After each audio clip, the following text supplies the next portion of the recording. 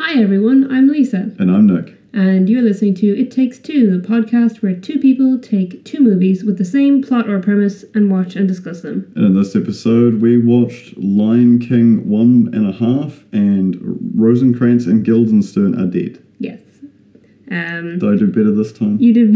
You're spoiling the facade here that we've had to re-record this intro. So Lion King 1.5 is basically Disney's answer to Rosencrantz and Guildenstern Are Dead, and it fits in with the fact that we've just done two.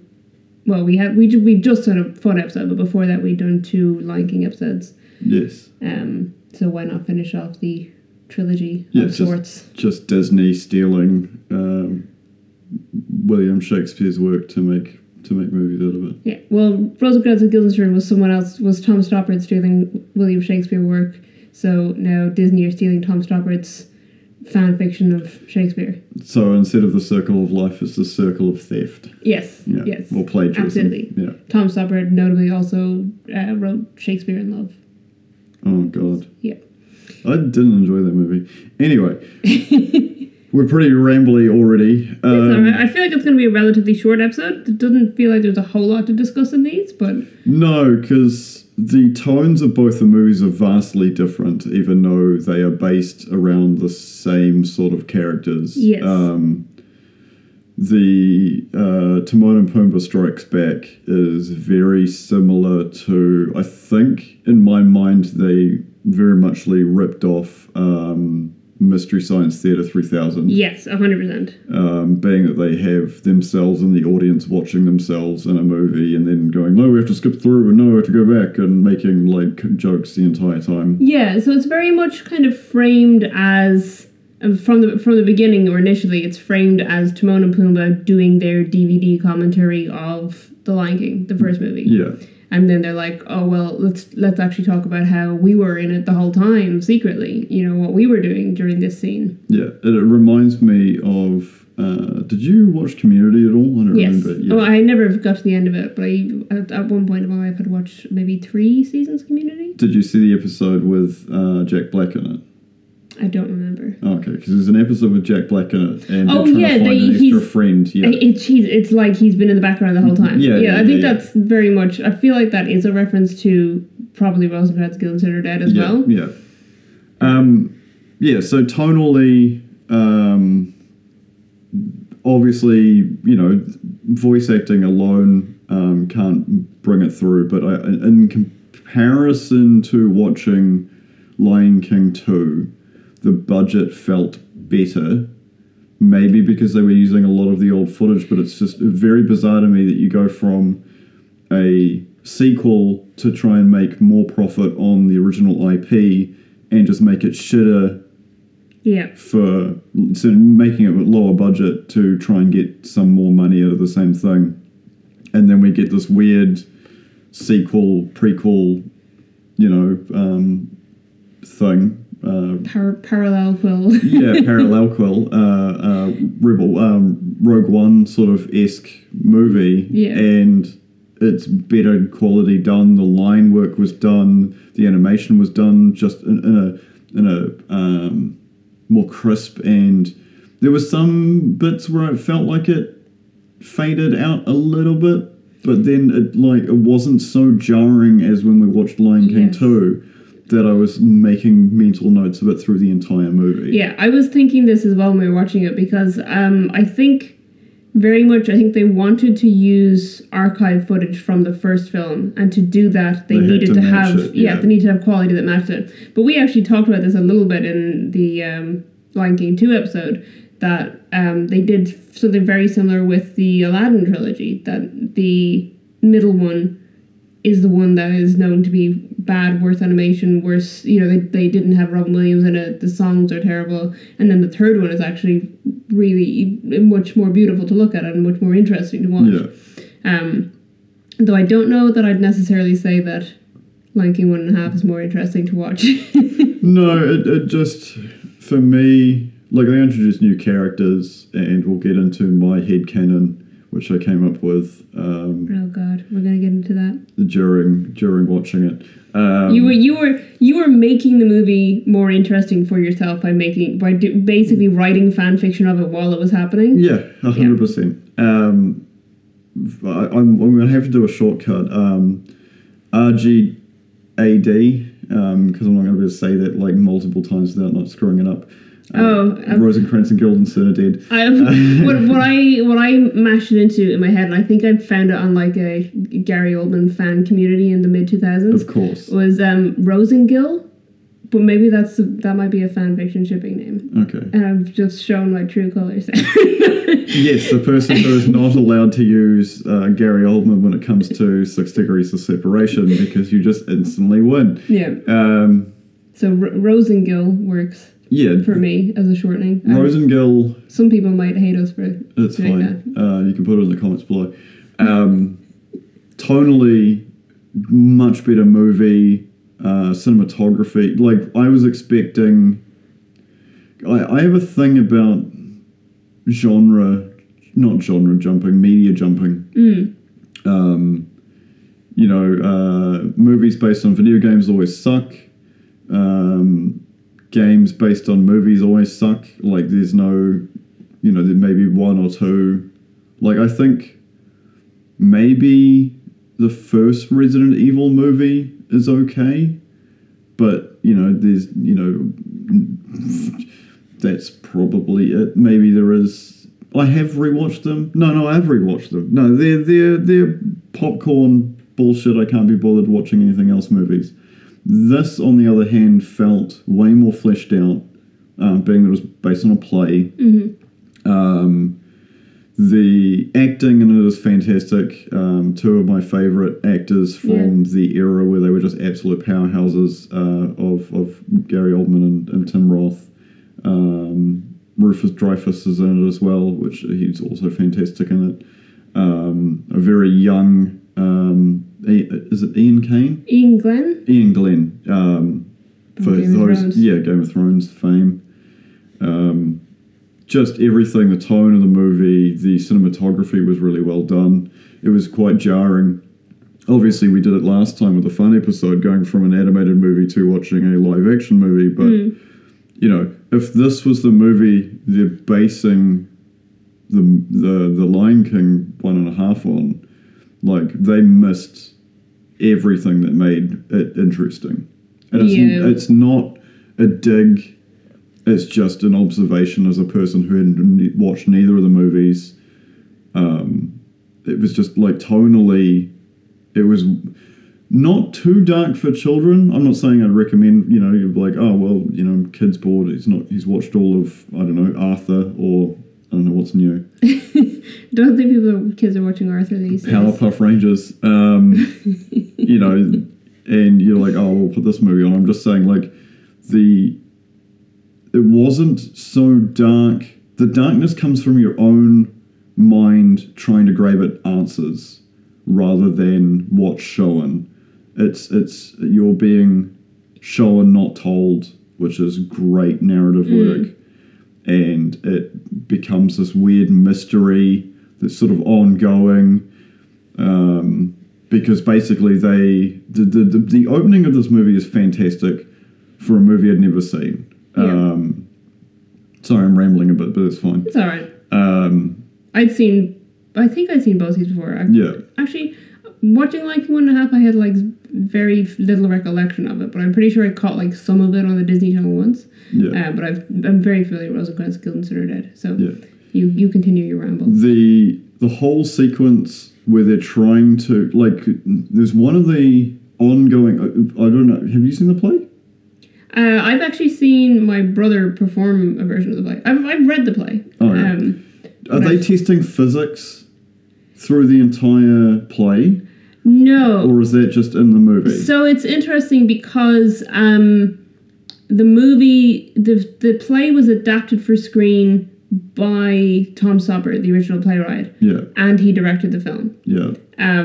So I think what he said, from what I've heard, he's not 100% happy with it, but what he said was he made changes because he was the only person allowed to give his own work that kind of disrespect. Makes sense. So he used, because it's a visual medium where you can have all these kind of visual gags happening. I mean, not that stage isn't. I think, there's definitely, in the play, there's definitely these hints that Rosencrantz isn't as stupid as he seems. Yeah. Because the whole kind of riff on them is that Guildenstern is more analytical, so it's just kind of assumed that he's like the more intelligent one, but they're both pretty stupid. Yeah. And at the same time, Rosencrantz does actually have like a level of intelligence that just it goes completely over people's heads because he's not, vocalizing it so much. So he's a Pumbaa. Exactly. Yeah. So they, so I feel like they added a decent amount. I feel like maybe a couple of them are in the play. It's been a while since I read it, but I think they like added a bunch of stuff to it to have these like visual gags and stuff to be like, here's 100 times that Rosencrantz is on the brink of a scientific discovery and no one listens to him. Yeah. No, the probability of flipping a coin and getting a head's 170 something times, which was like the beginning part, and there's just the existential dread that they're feeling of like, what do you remember? Yeah. Like, what's the first thing you remember? Nah, it's too long ago. No. Literally, after all that, what's the first thing you remember? Oh, there was a messenger. Yeah. How did we get here? Like, what's going on? And they're like, let's go to the place we're supposed to be going to. It's like, why are we going there? Like, and all of this, and the players turning up, and them being on stage, and then the scenes changing. Like, I'd love to see the play now. But just absolutely fantastically done. We can find a way to watch it. 'Cause I discovered it looks like a recent or relatively recent I think West End. No, not West End. I don't know. It might have been Globe Theatre production of it, starring Daniel Radcliffe in one of the lead roles. Was filmed. So we'll see if we can get our hands on that to watch it, and you can watch a stage version of it. It's really, really good play. It's very interesting because it's obviously, the idea is in a Hamlet, Rosencrantz and Guildenstern just show up a handful of times, and they're always doing what they've been told to do. Yeah. So they come across, I think, as maybe malicious, whatever, because you don't know what their intent is because they're just doing what whoever was last speaking to them told them to do. Right. And then, they're gone for a while, and then at the end when everyone is spoiler alert, it's Hamlet, everyone knows this, at the end when everyone is dead, the messenger comes in and is like, I've brought the news from England, Rosencrantz and Guildenstern are dead, and you're like, what? Like, why? Why does that matter? So Tom Stoppard has taken these characters and a throwaway line and then built an entire and it's this idea of like, what if they were always doing what they were told because they only exist in this context and they can't, and so they spend the whole play trying to figure out why they're there, what they're doing, how they get out of here, how do they get back to having a normal life, what is a normal life, and there's also the other thing with productions of Hamlet is that every time, or it's like tradition that every time Rosencrantz and Guildenstern are on stage, they've swapped roles. Right. Yeah. So you get that whole existential part to it that like they're not sure which of them is which. Yeah. And there's the first time they introduce themselves, Rosencrantz introduces them to the players, and he's like, I'm Guildenstern, this is Rosencrantz, and Guildenstern just does a little like head shake, and he's like, he's Guildenstern, I'm Rosencrantz. But then every time, I think Hamlet's the only one who addresses them correctly, but every other time they meet someone, they get them wrong, and then someone else corrects them, so that they're always being both addressed by both names, just to be doubly confusing. The thing that I really enjoyed more, I'll give you an example. Viewers at home, I'll tell you a little what I have an issue with. The dialogue between Timon and Pumbaa is Timon setting up a joke, Pumbaa giving him the beginning of the punchline, and then him ending it, and it feels like it's just two writers in a room brainstorming. Yeah. Where the dialogue in Rosencrantz and Guildenstern Are Dead is everything is very quippy. They're very quick. Everything is like boom, boom, boom, boom, boom, boom, boom, and you're laughing from a joke that was lined up 30 seconds ago, but the payoff is now halfway through the next joke, and it is just fantastically done. Does that make sense to you? Yeah. Am I on the right ball here? Yeah, I understand you. Yeah. There's a scene where they play tennis, but they're doing questions and answers. Mm. So if you answer with a statement or a double up or a rhetorical question, or a non sequitur where you've gone into a different topic. Yeah, you lose a point, and then playing tennis to each other was just absolutely fantastic. Yeah, because it was so punchy and so well done, and the because obviously the budget for me it just felt very low. Obviously they'd gotten a space that they could film in, and they're using the same couple of rooms over and over again, and the techniques they've used to show that they're just as confused is fantastic, because they're walking into a room and then coming out the other side of it, and then they're like, we're lost, and then like people, and then you're drawn into the sequence. And I think it's probably related to being a play, because obviously you can't do a lot of set changes, because otherwise it's jarring for the audience. Right, like, hang on guys, we just have to change out like 97,000 things, hang on, like, it's not Cirque du Soleil. But it's clever because they also have a set change with them still on stage in this. Yes. Like, so there's a bit where they're on like this. They've met the players outdoors and they're standing on the player stage, and then suddenly they're inside. Yeah. And like it's just like the curtain falls on them, and we're indoors, and you know stuff is happening. They're in the middle of a scene that happens, I think, off camera. Well, not off camera, off stage in Hamlet. Yeah. And then they're just kind of looking around like, because the cut is so jarring, but then they're just standing there and they're looking around like, how do we get here? Did we just teleport? But then they just kind of accept it. It reminds me, and maybe it's just because we've rewatched it so recently, but it reminds me a bit of Inception, of the like, you know, how did we get here? Yeah. Do you remember actually coming to this place? You know, and it's like you have that dreamlike state of like, oh, we were always there, which is what that, you know, they're trying to get to. And they've obviously realized that they're both in this. But even, you know, they were sent for because they're Hamlet's friends from childhood, but they don't remember that. Yeah. And they're just trying to get out the whole time. Yeah, it's really interesting. Yeah. So I think we've focused a lot on the good movie. Let's go back to Lion King. 1.5. Yeah. So to me, less about boyard chums. It is about an interracial gay couple who adopt an abandoned orphan. Yes.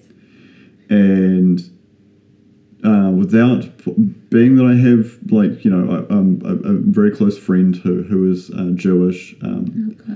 It came off to me, being that I've observed his relationship with his family, and obviously, you know, there's which Stiller is it? Sorry? Jerry Stiller playing his uncle. Mm-hmm. The Meerkats came off as a Jewish community to me. Him being the very overloved child by his single mother. His uncle always being there trying to give him advice, but very sternly. The overwhelm of dread that the community feel like they're being constantly prosecuted, and then him being sort of ousted out of the community because he doesn't fit in. And there's a lot that I've seen within the Jewish community in New Zealand that is very similar, where you just don't fit in. You're like, oh, bye, like, you don't come to temple. And it was just interesting for me because in my mind I was just like, oh yeah, she might as well just said, you know, some Yiddish in there and it would have just been perfect. I think the archetype for me of the interracial couple adopting a orphan has been overused maybe a little bit, because it's basically the entire premise of A Force Awakens, about an interracial couple who adopt an Asian child who's then running away from a white guy with a burning cross. What? Force Awakens. That's the plot of the Force Awakens? Yes, there's the plot of Force Awakens. Oh my god, okay. Is it you oh my godding because all the pieces are falling into place, or you oh my godding is because I'm insane? Both. I can understand. Insanely correct. I know what you're describing. Yeah. But I would never describe it that way. Fair enough. Yeah, it's interesting because obviously in Rosencrantz and Guildenstern are Dead, and in Hamlet originally, those characters grew up with Hamlet. Yeah. Whereas in the Lion King series, they essentially raised Simba. He was still a cub when he met them. Yeah. And they raised him. Yeah. And then they're, all sleeping in the same bed together, and Timon and Pumbaa share a same-sex kiss in a Disney movie in the early 2000s. You take that, Buzz Lightyear or whatever the hell it was that got friggin' hate on Twitter because people are morons. Yeah, it's sorry, I know you're also-ing, but I was going to say, more importantly to this whole theory is the fact that Timon is voiced by Nathan Lane, who is like openly gay man. Yeah. Also the fact that he only the whole like Kuna Matata, see more than what you can see with your eyes. Yeah. And this whole concept of him going to go find himself, and he only finds himself when he's in this relationship, and it's like kind of beautifully sad. But the point I was going to make, which I've now lost because you also'd me. Oh no. What did I say before you also'd? You just said also. I was talking and then you said also. Oh right. What were you talking about? Sorry. Them raising Simba and sharing it openly. We're same-sex. Oh yeah. I'm calling out Disney right now. The inability for you, Disney, to make Poe Dameron and Finn gay for each other was really disappointing as a straight man who used to love Star Wars. Maybe the EU is still like Mandalorian is fantastic. Book of Boba Fett was fine, wasn't great, and it was just more like, let's put Mandalorian in there because otherwise everybody wants Mandalorian. We all know how we feel about Kenobi, cash grab. But yeah, just having this where it seems to be like a big deal, and I don't understand it. Like, my generation is a generation who was just like, shut the fuck up, gay people are real, like, deal with it. And now we're sort of going backwards where, like, I grew up watching so many shows with, like Will and Grace. Will and Grace was, like, a real outlier at the time. Yeah. I can't remember the lady's name, and I used to watch her all the time, and I had no problem with it as a kid because bigotry is taught not natural. Because Ellen's show ended, I think. Ellen nowadays not a person to talk about, but at the time, Ellen in her sitcom was, the first beloved sitcom character to come out as openly gay. Yeah. And then it kind of tanked afterwards. So it was a real big risk for them to do Will and Grace. Yeah. And apparently originally they were going to have them as just like side characters and have it focus on like a heterosexual couple. Yeah. And then they were like, no, let's, or I think a whole lot of networks turned it down because there was gay people in it. And then the one that picked it up was like, I like this concept, but let's make them the main characters. Yeah. Let's cut this stuff out and let's focus on these people. Because if I said Dame Edna to you, do you know who I'm talking about? Dame Edna Everage? Yeah. Yes. Yeah, okay. Good. I used to love this shit. Like, I used to watch it all the time. She was in Ally McBeal for a while. Yeah. Ally McBeal was a weird show. It's just weird to me. But anyway, yes. There's a difference between the two characters, and I think, Timon and Pumbaa finding each other, Timon getting a massive flushed out backstory, but Pumbaa just going like, I just fart and no one likes me. Yeah, it was really weird. Because like the whole beginning of the movie ended up being Timon's backstory, which we didn't even need to know about, to be perfectly honest. Except for you, so you can write your Jewish Timon fanfiction. It's not fanfiction, it's headcanon. I just thought that they just like kind of recycled Flick from A Bug's Life a little bit. Yeah. That he was, the one that was trying to do creative stuff but failing everything and wasn't set out to do the menial tasks that everyone else was doing and blah, blah, blah, and had to go off by himself. Yeah. Except in the end, he brings the meerkats to where him and Pumbaa now live rather than the other way around. Yeah.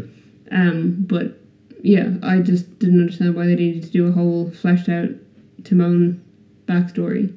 And then especially when Pumbaa's backstory is just the throwaway bit in Hakuna Matata from the first movie, where he just was a young warthog that used to fart and people didn't want to be around him. I did like the part where he's like, I don't do well in crowds, and then farts, and then the rhinoceroses fall over, and all the other animals, they're all surrounding Pride Rock while Simba's being held up by Rafiki, is like, oh, they're all bowing, let's all bow too. Yeah, it's like, oh, the rhinos are bowing, let's bow. Yeah. I like that, because that's the start of like a whole sequence of, where they actually do the Rosencrantz and Guildenstern and stuff. Yeah. Kind of, because it's like it's them interacting with a whole lot of scenes from the first movie where you see it from their perspective and they don't know what's going on and it's a bit weird and they're like, they've knocked down the pile of animals during Just Can't Wait to Be King. Yeah. And then they were in the gorge when the stampede came through and, Yeah, they're sort of like just in the background off camera throughout all the like major plot points up until they're introduced. Yeah. And you get that in Rosencrantz and Guildenstern are Dead because you do get them being in the room when there's other stuff going on that happens in Hamlet that they're not there for and they're kind of like, what's going on? It's like, why are Claudius and what's his name? It doesn't matter. Why are they having this conversation? What's happening? And and then or Ophelia and the whatever. There's just all this stuff happening that they're just kind of like looking at because they ended up there and then they're like real awkward and trying to get away from it. The physical comedy comes off much better than it did in Lion King. Because, obviously with cartoon characters and anything animated, you can sort of juggle with physics in a way where they can do things that would be very painful in reality or be physically impossible. And I think the physical comedy of just the portrayal with Tim Roth and Gary Oldman just works so much better. Just not just visually, like viscerally, it just feels like it's not slapstick. It's not in a way that I would feel is taking anything away, but it's just like the little bit of salt and pepper that it needed, just to sprinkle on top. It's in the dish. Yeah. You just need a little bit more when it's done cooking. I think they work really well together as actors. Just the second film they'd been in together because they were in a British indie film called Meantime in I think it's like 83 or something. Oh, okay. And then, of course you'd know that. Yes, I have it on DVD. Yeah. But I think those are the only two things they've been in together, which is a shame because they're both fantastic actors, and I'd happily watch them be in more films together, even nowadays, which is 30 years on from that. It's interesting because I think at the time that Rosencrantz and Guildenstern Are Dead was made, they had both started to become quite big actors. Yeah. And were, I think, largely doing serious stuff or like films where they were villains and things. So it was unusual for them to do like a comedy together. It's interesting with that was me.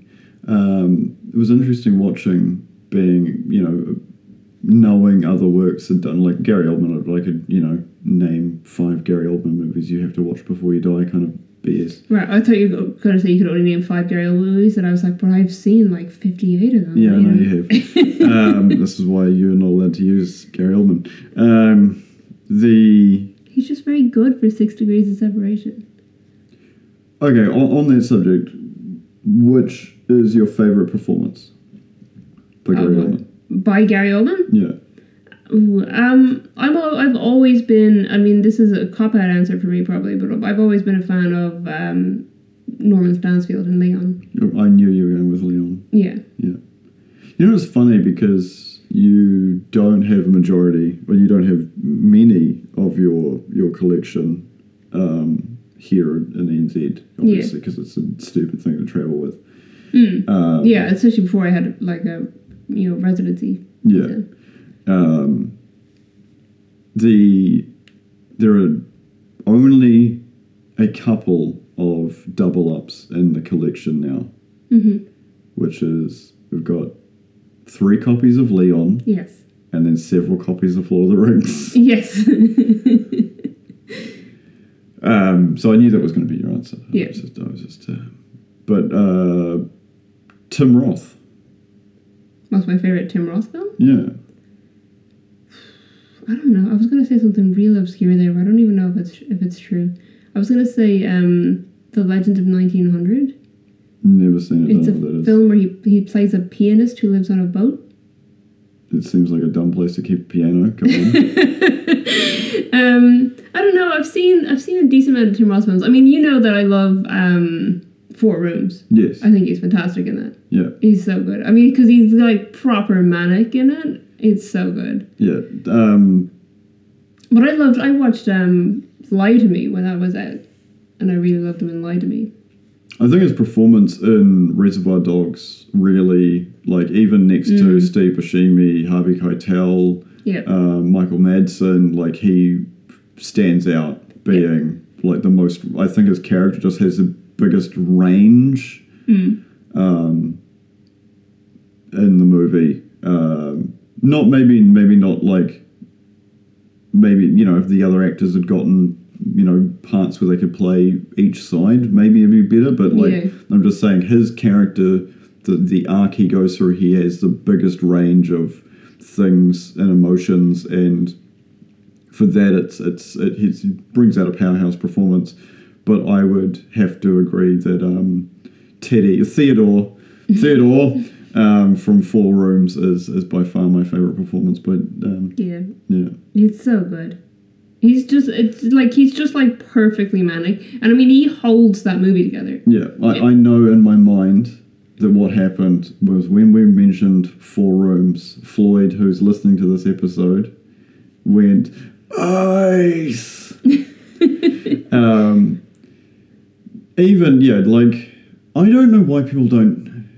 Well, obviously, I'm going through I'm like 3 conversations ahead of myself in my own head. That's all right. Why don't more directors do compilation movies anymore? Because I think the last one I remember seeing, but it's not even true, was Robert Rodriguez and Quentin Tarantino with the Grindhouse thing. There's been a few. So you mean like anthologies? I just mean like 4 Rooms where you take 4 individual stories and then slap them all together with like overarching characters and callbacks and. Yeah, so I feel like there's been a few anthologies or like things like that, like ensemble cast things where there's different storylines going on. Like I Love Actually. Oh yeah, that's things true. Like that. There was like a New Year's version of that and a Valentine's version of that. And there's been... Let me guess, hang on. If Love Actually is just a Christmas movie, you've got the New Year's Eve one, which would be Resolutions, actually. And then... I think it's just called New Year's Eve. Okay, and then I can't remember what the Valentine's one is. But there's definitely a few films like that. What was that one? Movie 43? Oh my god, it is like That's very much an anthology. That is a very... For those who haven't seen movie 43, I would highly recommend watching movie 43 alone when you can't think of anything else to watch, because you don't want to explain and you don't want to be caught watching it. I'm not saying it's explicit. There is some parts in it that are super weird. Yes. It is not the kind of movie you want someone to walk in on halfway through and being like, what the fuck are you watching? Yeah, because you do not want to explain that. Yeah, because there's a whole bunch of weird sequences. It is taking very famous... It's capturing what Scary Movie 1 through 3 did in a bottle, shaking it up with a bunch of Red Bull, and then just, like, popping the cap and just spraying everywhere. Like, that movie is... bananas nuts. Yeah. Like, Hugh Jackman... Sorry. No, I'm not even going to say what Hugh Jackman has or does, or very fantastic and funny performances from a very young... was it Chloe Grace Moretz? Chloe Grace Moretz, and you've got the guy who was in Superbad. I can't remember his name. Damn it, I'm sorry. Which one? I'm trying to remember who's in it. Not the guy who plays McLovin, was it? No. No. Who? Is it Michael Cera? No. Anyway, Patrick Thorburton's in it, like... Warburton? Warburton. What did I say? Thorburton. Thorburton. God. It's okay. Yeah, it's just one of those movies that you just have to watch at least once in your entire life. Mm. Yeah, it's an interesting movie. Yeah. But I suppose not what we're talking about right now. But my point was that there are, like, anthology movies. Yeah. They're just not usually super mainstream. Makes sense. Directors out there do more. Love Actually is. But Four Rooms is very much, it's for... individual stories from individual directors. Exactly. So there's separate 4 stories. It's an anthology series of 4 stories by different writers and directors with different actors in it that happen in the same hotel on the same night. And Tim Roth is the bellhop, and he's in all of them. Yeah. And he's having the most ridiculous night of his life. Yes. Anyway, should we get back to the movies that we're actually talking about? On the last point of what you just said, what was that show? You know, it was like the Restaurant Rescue, where they used to go around to restaurants and like tidy up and do like new designs and stuff. But then there was also like a spin-off where they went to like weird bed and breakfasty, like small ma and pa hotels. I don't know what show this is. Oh, okay. Well, it was a show. Yeah, let's go back to the movies. Okay. Yeah. So where were we? Where were we? Best performances by Gary and Tim. We've covered that. Best stereotypes of a minority religious group with... like a 1.5. Yeah. Yeah, no, I think we're up to date there. Yeah, so we've talked about how interesting Rosencrantz and Guildenstern Are Dead is, and liking 1.5 is supposed to be like an homage to it, but it's not. It doesn't quite. Yeah, no, it feels like an homage to Mystery Science Theater 3000. Yeah.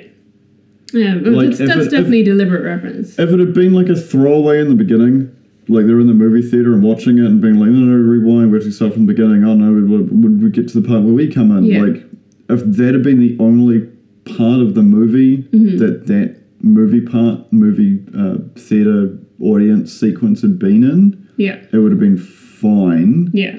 But just the fact that they keep using it, it literally became Mystery Science Theater 3000. Yeah, and it's even like they, pause the movie at dramatic moments and go to the toilet and stuff, and it's like, okay, yeah, cool, this is a great time for a joke, I guess. Yeah, it was weird. Yeah. It was a very weird tonal pace. I never liked the fact that, because in the first Lion King film, you kind of get the impression that Timon and Pumbaa have been living this lifestyle for a long time together.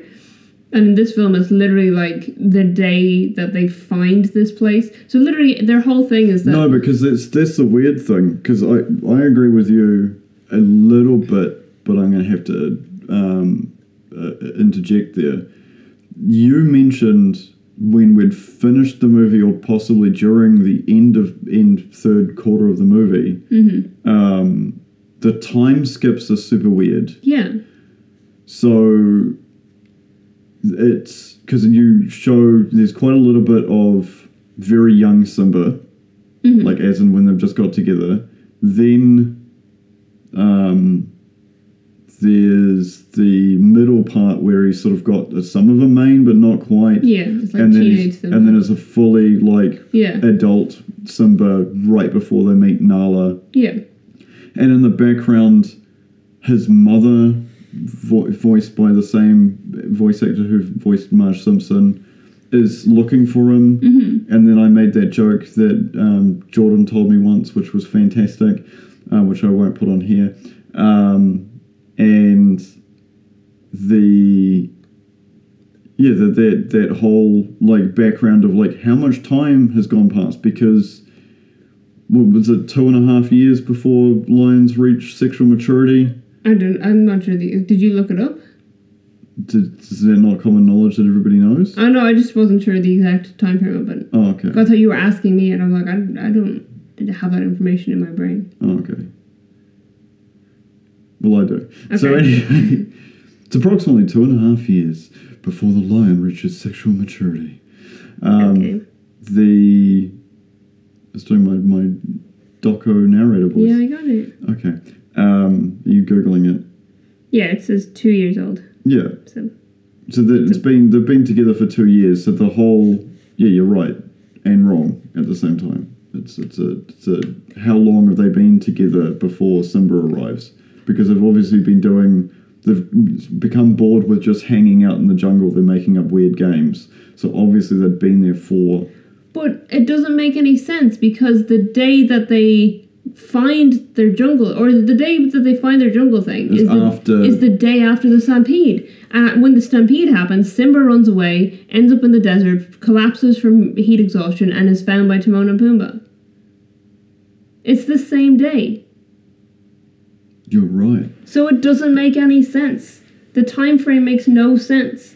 So literally, they meet each other on the day that Simba is born. Yeah. And then they get to like the watering hole on the other side of Pride Rock, and then suddenly Can't Wait to Be King is happening, even though that's not immediately after Simba was born, that's several months later. And then, they go to the elephant graveyard at the same day that Simba's there, and then they go to the gorge this day of the stampede, and then they find their place and they sing their Hakuna Matata song, and they're, doing stuff, and then they find Simba, but it's the same day that they got there. It doesn't make any sense. Because they bring him back to this place and they show, teach him how to eat bugs, and they're all, teaching them their way of life, but they only literally made the way of life that day. So what you're now explaining is they are more closely linked than I originally thought. Because the time skipping in Rosencrantz and Guildenstern are Dead is very, true. sub-reality. Absolutely true, yeah. Yeah, there's location and time jumps in Rosencrantz and Guildenstern are Dead that don't make any sense, really. And, yeah, the same thing is happening in like 1.5. Well, we've done it, folks. We've finally taken toed it. We've matched 2 movies together. We can all go home, have a beer, celebrate. We are home, and we don't drink. That's true. Oh my god. We have to keep doing this podcast for years until we run out of movies. Yeah, so it's weird. Just the time doesn't make any sense to me. Yeah. But maybe that's the whole point, like you said, because there's an homage to Rosencrantz, Guildenstern are Dead, which is very much commenting on the fact that time makes no sense on stage. Yeah.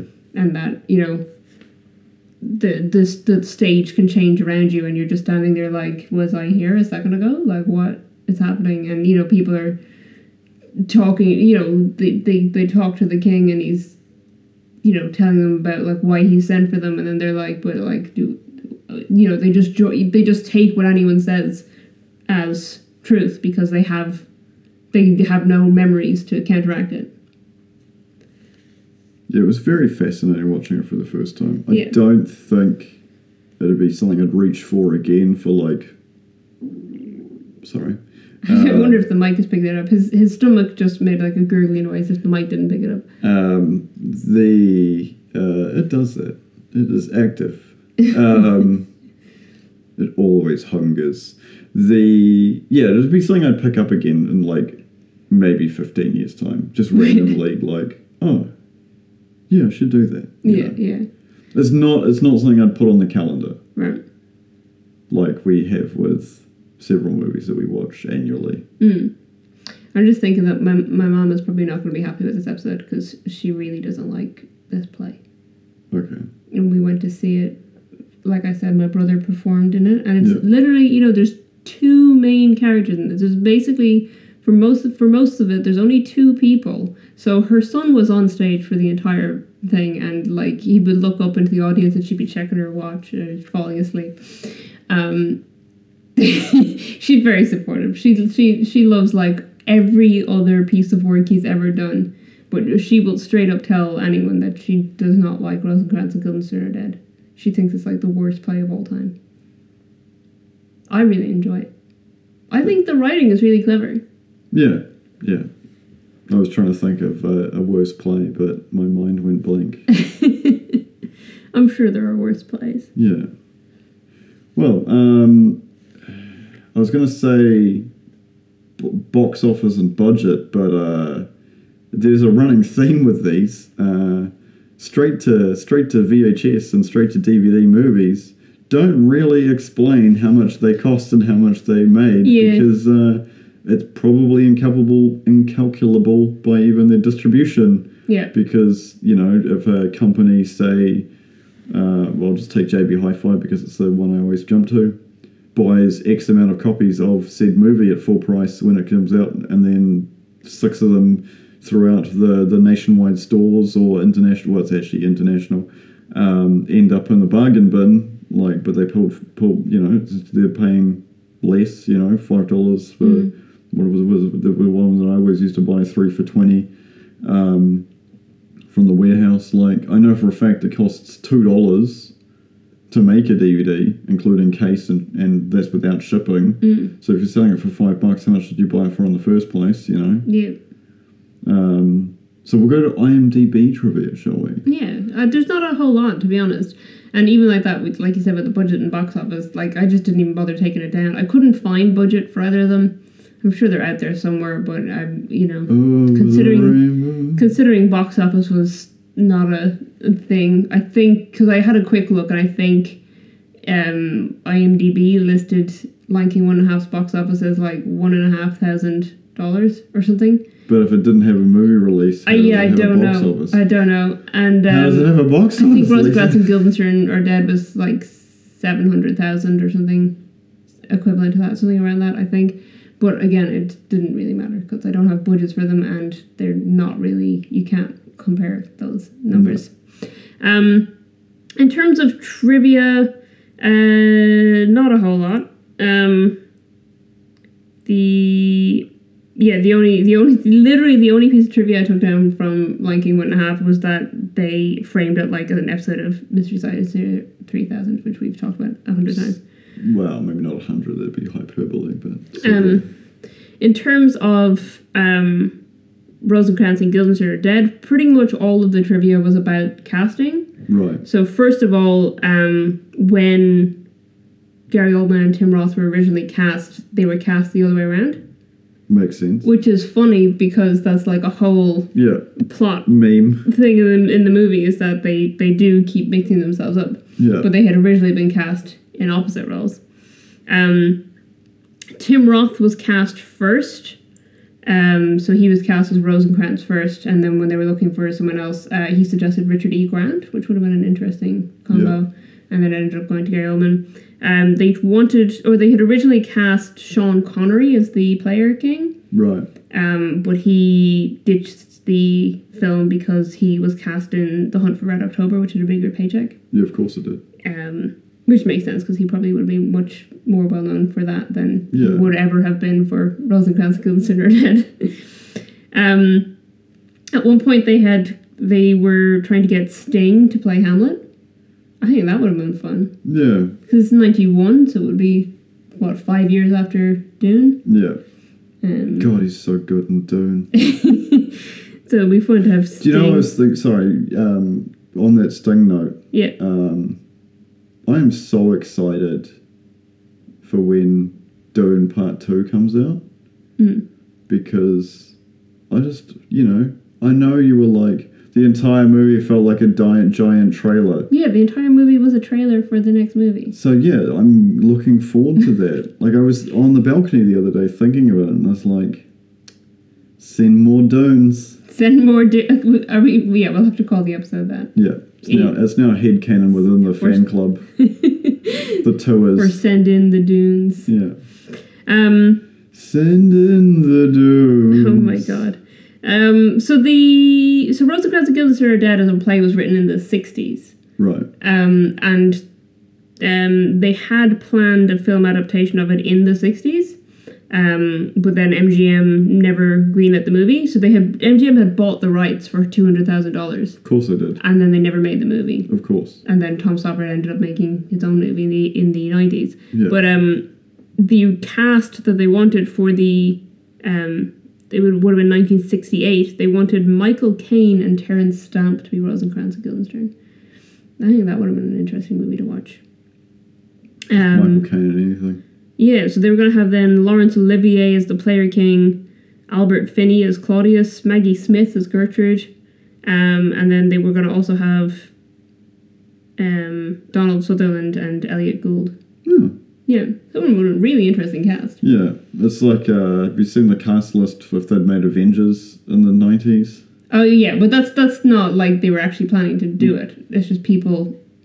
You reckon they weren't planning? I reckon they were just waiting until the CGI got good enough. No, maybe. But those aren't like casts that had been like planned for it. Those are people saying this is who would have been these roles. True, maybe. And then the only other note I had was that Tim Roth had been considered originally for the role of Severus Snape in the Harry Potter films. Which is fun because then obviously Gary Oldman played Sirius Black. Yeah. And Daniel Radcliffe and Timothy Spall both have played Rosencrantz in stage productions. Everything's linked through Shakespeare. Yeah. Well, I think a lot of British actors do through Shakespeare. Yeah, because that's real acting. Yeah. No offense to Americans and their Disney kids school of drug addiction and screwed up childhoods, but I think to be a real actor, I think you have to stay on stage and go and, show your chops and not just be like generic child with brown hair stand in front of these disgusting child-hungry I do producers. think Daniel Radcliffe started out as generic child with brown hair standing in front of producers. That's how he got his start. Yeah, but that's I'm saying like as adults where you're like, I'm going to be an actor. Yeah. That's why Sir Patrick Stewart's performances in Star Trek alone were just like a next level above Shatner. Because Shatner was just like, Shatner. There's no, it's like trying to put Nicolas Cage in a bottle, like you in a box. You can't label that. Like Shatner, especially because he leaned heavily into it further and further into his career. Right. But yeah, just in the comparison, like no, you never will, but if you watch the heights of them, the perfect example is Generations. Sorry, I'm going on a random tangent here. It's okay. If you watch Generations and you look at the acting difference, like Shatner's good for his age and where he is in his career and like, coming back to a character he hasn't played in several, versus Picard, Patrick Stewart, who was playing a character he'd been playing for literally years up to that point. Just like the stream dominance, I think, is just a little bit better when you're a true thespian. That's what I was going to say. It's the Gary Oldman cameo in Friends. Yeah. Yes, exactly. You have to enunciate. Yeah, when they're just spitting in each other's eyes. Yeah. Because that's how you do proper acting. Yeah. You just keep spitting up your livers. And if Ross, the largest of the friends, why didn't you just simply X the others? All right, on that note, is there anything more you want to add about the films, or you want to wrap up? Yeah, I'll wrap up. I think there's a nice, nice finale to it. Okay, fair enough. I've been Lisa. You've been Nick. Thank you for. No, hang on, that's Hear Us Out. Wrong podcast. Yeah, so if you want to find us on social media, you can find us on Twitter and Instagram at ittakes2_pod, or on Facebook at ittakes2pod, and our website is ittakes2.co.nz. Thank you for joining us, and we hope to see you with our eyes next time. Goodbye.